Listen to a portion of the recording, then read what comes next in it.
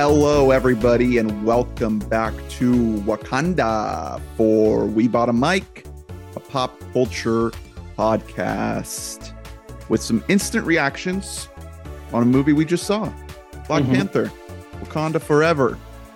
My name's Ernest. My name's Hunter. We just came from the movie, so I haven't had time to think of a fun thing. Oh, anyone can wear the kitten mittens. Meow. Like anyone can wear the mask. Anyone can wear the mittens.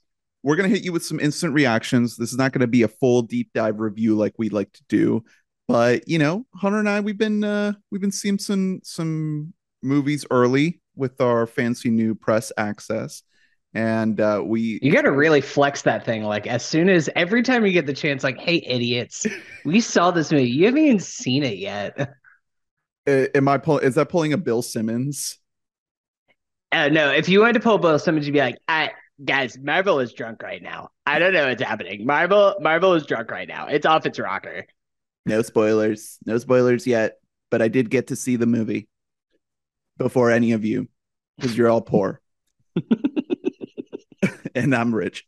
All right. So here we have Black Panther Wakanda Forever. Again, we're not gonna do a whole review. These are very fresh, instant takes. We literally just got back from the movie theater. What did you think of this movie, Hunter? And again, I mean, no this spoilers. movie, I don't think. Yeah, no, I mean, this will be spoiler-free discussion. Little bit of background. This movie has been like kind of one of the most under wraps Marvel movies pretty much since Endgame, of like nobody really knew fully what the story was going to be, how much we're going to acknowledge the passing of Chadwick Boseman, R.I.P. and R.I.P. And to be honest, this movie to me kind of has this massive black cloud hanging over it that's kind of defines every moment, every plot beat of this movie. There's just this shadow of the passing of Chadwick and the passing of T'Challa that lingers over everything. And to me, that kind of leads to a mixed bag overall. There's still Ryan Coogler at the helm, so he's not going to make a bad movie. There's still plenty of set pieces that look beautiful. There's some incredible performances, specifically Letitia Wright. Lupita Nyong'o comes back and just like kind of steals every single scene that she's a part of, as she tends to do. But it just, in general, kind of feels like we're trying to make a sequel to Black Panther over here. We're trying to honor Chadwick Boseman over here. We're trying to add another wrench into the Marvel plot line so that we can see what the future of Wakanda will look like in future movies. And it doesn't ever really click. Did you like it, though? I liked it fine. I thought it was fine. That's kind of where I'm coming down on it, is that the more that I think about it, I'm kind of nitpicking things, but also I'm thinking back to scenes and I'm like, well, that was really well executed. Like the way that this movie starts, no spoilers or anything, but it starts with a memorial to Chadwick that is very affecting. Yeah. Very, very classy. It's in the trailer. It's like a funeral type, like a wake type sequence. I agree with most of your complaints. I do think this movie does kind of end up being kind of wonky. You do feel a little bit of kind of the Scotch tape, a little bit of all these subplots and characters kind of being all crammed into this 2.5 hour runtime. You do feel the length a good bit, but again, Ryan Coogler, he just kind of makes everyone look bad. He kind of is doing it better than most still, even in a movie that is a little bit janky. There's still something about it that it is just better than the average Disney Marvel product. You know, it's when you stack it up against the Thor Love and Thunders and the She-Hulks and whatnot, it's just, you can't even compare it. It's on another level. We would have to get into spoilers to kind of get into a lot of where some of these issues are with the story, but I do think it is trying to do too much. It is fitting way too many characters and way too many subplots, because the absence of Chadwick, of the main character of the first movie, does sort of like splinter everything into all of these different characters, and you feel it. You feel the movie kind of jump around to service all of these other people that now kind of rise up to the surface in the absence of Chadwick. You kind of feel his loss, the lack of his presence, and that is kind of what the movie's about, and sort of Mm. the ways all of these characters deal with that loss in their own ways and kind of process that grief in different ways. So I do think the movie is trying to do something different and trying to kind of break away from the Marvel formula and honor Chadwick and honor the loss, that huge loss that was. Um, but I do think it doesn't 100% nail it. It kind of struggles a little bit. Um, I don't think it's we kind of mentioned this as soon as it ended, but y you mentioned that to you it's a little bit of a considerable drop in quality from the original. To me, it's kind of on that same level. I wasn't like super high on the original Black Panther. I feel like this one is a worthy successor, even though to me that movie wasn't like top tier material necessarily. Like they're both pretty good. I think this movie improves upon it in a couple different ways. I think the visuals, for the most part, are a lot better. There's no kind of egregious CGI, I kind of will give that to you. PS3 There's some graphics. bad CGI in the first one. Yeah, There's some really rough, especially for like the third act. 2018. At that point, like we had better CGI than that, and it kind of drops the ball there. And Um, these some of these new characters, like again, the story doesn't 100% service them, but I love these actors. I mean, Riri Williams, I had the actress pulled up. I don't know if you have her. And Namor, the villain. These two really shine for me. We've got Dominique Thorne and mhm. Tenoch Huerta. Um, they were just really standout elements of the film for me. I think the story kind of struggles a little bit to kind of give them their full sort of due, because it is trying to do a lot more that's not just these two characters, but they were kind of the standouts for me. Um, and yeah, I mean, I like the movie. I think it is probably going to um not have the biggest sort of overwhelming cultural impact that the first one had, but it doesn't feel like a misfire. It feels like it's still on that same caliber. That's yeah. I mean, I guess I. It's funny because I feel like I'm really of two minds of this movie, like coming fresh off of it. Where you're right. Um, Dominique Thorne and who is the other Tenoch Huerta? Like both of their performances are great. I think they would be better in a different movie than this. Because really, I think that where this movie works best is when it's dealing with the Chadwick of it all. It's when it is a movie about grief. It's when it is kind of a movie about a power vacuum, which that is a whole element of this movie that could just been a whole film in itself where there's this kind of internal struggle that doesn't fully get fleshed out of the way of this. There's a bit of a power vacuum that's left there from the Black Panther. And there's some parties saying, like, we need to find the next Black Panther. And there's other people saying, we don't need a Black Panther. That's an antiquated, like, emperor that we have here. And we actually can, like, move on from this whole system.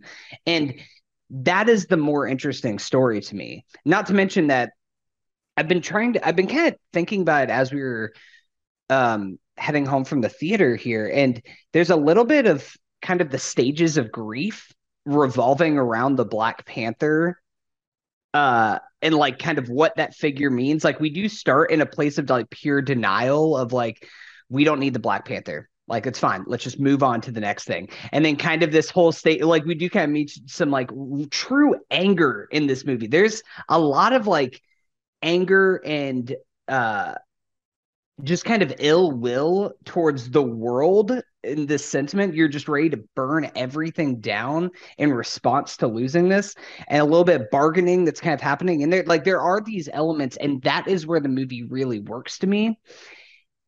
And because of that, it felt like we're like having this story. We're telling the Coogler story, the story that he's trying to tell, a story about grief, about loss. And then it's like, oh, we have to do this thing where there's this fish man over here, and he's got his own little backstory. And I mean, it's a good performance. The character's interesting. I personally kind of wanted more from that character. Not to take anything away from the actor, but I just thought it was little generic Marvel villain there. It's like, oh, he's got an empathetic backstory. It's like, well, they all do at this point. When was the last time that there wasn't an empathetic backstory villain character? Was it Thor Ragnarok? Was that the last time that Kate Blanchett showed up and it was like She she's goes, just I'm evil? bad. She's just evil. Like otherwise it's like, yeah, cool. They all have some kind of Yeah. I mean, motive. It's we did comment on this, the fact that it does feel like a continuation of some of the same, and I don't want to get into too many specifics here, but some of the same kind of spiritual ideology of the Killmonger character mm, in the first one, well, the kind of that's anti-colonialism of it all. And that really resonated with me. I mean, there's a sequence in this movie where we get sort of the backstory, the origin of Namor, and it really kind of doubles down on that idea of like, you know, fuck colonialism, destroy colonialism, like really rise up against it. And it felt good to see it rendered in the way it's rendered in this movie in that specific sequence, and kind of how it sort of branches out through the Namor character in the story. And it just on the canvas of a movie like this, on the scale of like a Marvel Disney product, to see that and to see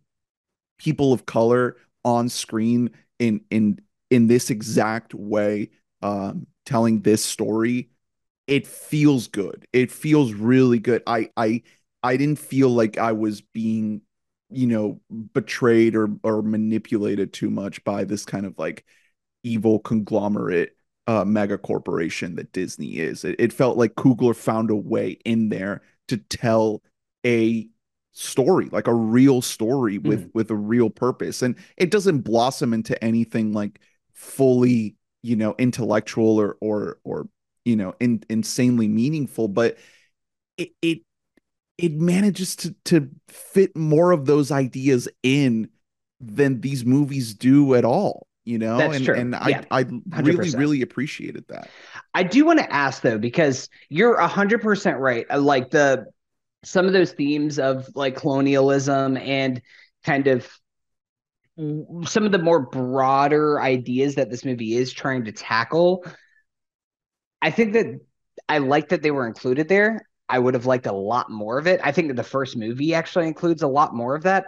And that kind of leads me to one of my biggest takeaways from this movie, which is that, and this isn't to dismiss the movie outright whenever I say this, but it feels a little bit like Coogler and the cast and the crew felt a little bit of the pressure to recreate the moment of Black Panther. Like Black Panther, the thing about that movie that made it special whenever it came out was it wasn't Endgame. It wasn't billed to be this thing that was going to change Marvel forever. It just kind of took over the consciousness. You had Kendrick Lamar making the soundtrack for it. You had this performance from Chadwick and Michael B. Jordan that were just kind of so different from anything that we'd seen in Marvel before. And I don't know, it feels a little bit like there's some key pieces in the making of this movie where they're trying to recapture that magic. We were Yeah, talking about right after the theater that the soundtrack. this is like this whole movie is just an advertisement for Black Panther 2 soundtrack coming to Spotify or Apple Music near you this Friday. Like They're it's leaning all a over the little place bit too to the much into to the it. point Yeah. where like Ludwig Göransson has a really good score, and I feel like the soundtrack kind of takes away from the score because there's too many needle drops. Right. And Yes, I for like a sure. lot of the needle drops. A lot of the needle drops are good. A lot of the score is good, but it's kind of just too noisy at parts. And I think because of that, the quieter moments of the movie are kind of things that worked best for me Yeah. when there wasn't any of that pizzazz on top of No, it. there And there are I there are multiple moments that I can think of right now. I won't name any specifics where that's happening, a needle drop is happening, and I'm thinking the entire time, I would like this more if it was just score. Yeah, like it's cool. I'm sure this is like a fun little pop song that'll get like 500 million listens on Spotify. But like, I don't really want to listen to that right now. Like, Ludwig's a great composer. Let's just hear him compose the Academy score. Award winner. It's I so you brought that up, and before this movie came out, a lot of people were wondering, speaking of recreating the moment, if this movie could catch on like wildfire in the same way that the first Black Panther did. Nominated for Best Picture, all that. Yeah. Yeah, won the SAG Award for Best Ensemble. I'm a little bit skeptical after seeing this movie. I don't know if Especially this. especially when we have another water-based major blockbuster sequel right around the corner. Well, I think that we have. So there's that there, which by the way, there's a lot of water sequences, and my thought as watching the movie is this is going to age in a month. This whole sequence is going to look like Yeah, shit. Like it's it's almost just like someone else has been trying to aging. perfect underwater filmmaking technology for 13 years. Sorry, Cougs, step aside, buddy. But not only that, like you have, if you notice, a new Top Gun Maverick poster behind me. Nice. That's also kind of competing to be the big blockbuster that everybody loves. Yeah. And Will I the do Academy wonder, like spread as the love, or will they just kind of pick one? yeah, one maybe two, but Yeah.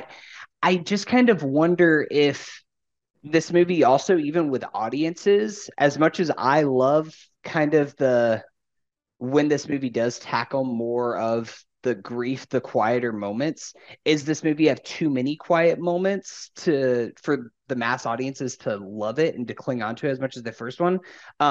We haven't mentioned it yet. This movie is 2 hours and 45 minutes long. It's way too fucking long. I think this movie could have been like Yeah. 30 minutes It shorter. kind of just keeps going and It just going. Yeah. keeps the first hour. I looked at my watch and I was like, oh boy, we are only an hour into this thing because it's so much jumping all over the place. We're introducing this character and we got to remember this person because Yeah. we haven't seen them in a Hunter while. And we got to Everett introduce this Ross. villain. It's Martin Freeman. He's back. Our Why? favorite. So why is he in this movie? I know we can't get into spoilers, but like, did he just sign up because he's like, yeah, I like Ryan Coogler. I'll show up and be in like 3 scenes in this silly little movie. I liked it. It's definitely I will mention it again that the way I described it was just kind of wonky. It's just a little wonky. I don't know if I think that given the circumstances of how making this movie in a pandemic with whatever behind the scenes drama they had of some members of the main cast wanting to get vaccinated or not, and the death of its main star, this could have gone a lot worse. And I think the final product is very enjoyable.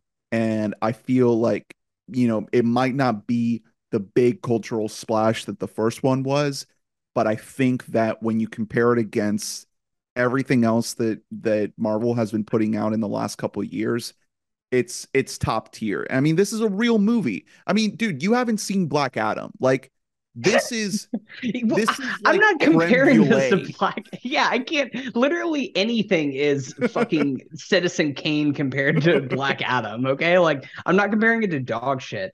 I don't know. You're definitely a lot higher on this than I am. I think that this is kind of like right on the same tier as Multiverse of Madness. To be honest, I think I might have liked Multiverse of Madness a little bit more just because it's more Yeah.